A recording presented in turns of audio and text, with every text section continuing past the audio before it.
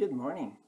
It is Thursday, it's May 4th, and we're about close to wrapping up our devotion this week on John chapter 14, verses 1 to 6, which is the gospel reading for this coming Sunday.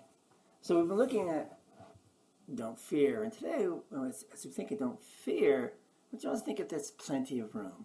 When Jesus is speaking words of comfort to his disciples and to you and I, one of the truths that he reveals to them is that in my Father's house are many dwelling places.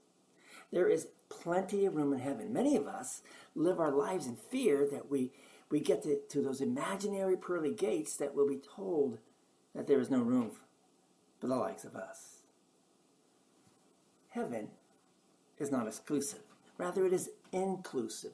There are many rooms there. There are going to be people in heaven that will be truly surprised to see there. Now, down through the centuries, there have been recipes to get in heaven. There is the pietistic recipe. Do read the Bible, do pray, and do worship. There is the legalistic recipe.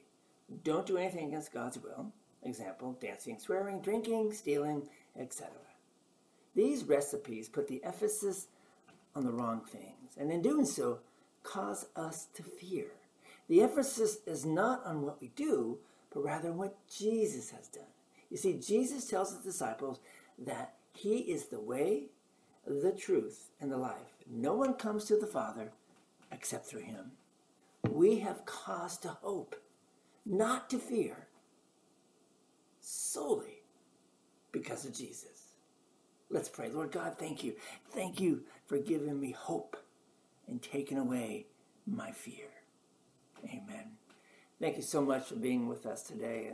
And remember that don't fear. There's plenty of room in heaven. And that God gives us hope.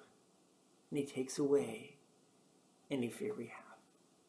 Go in peace. Serve the Lord. Share this message with others. Share the message of peace.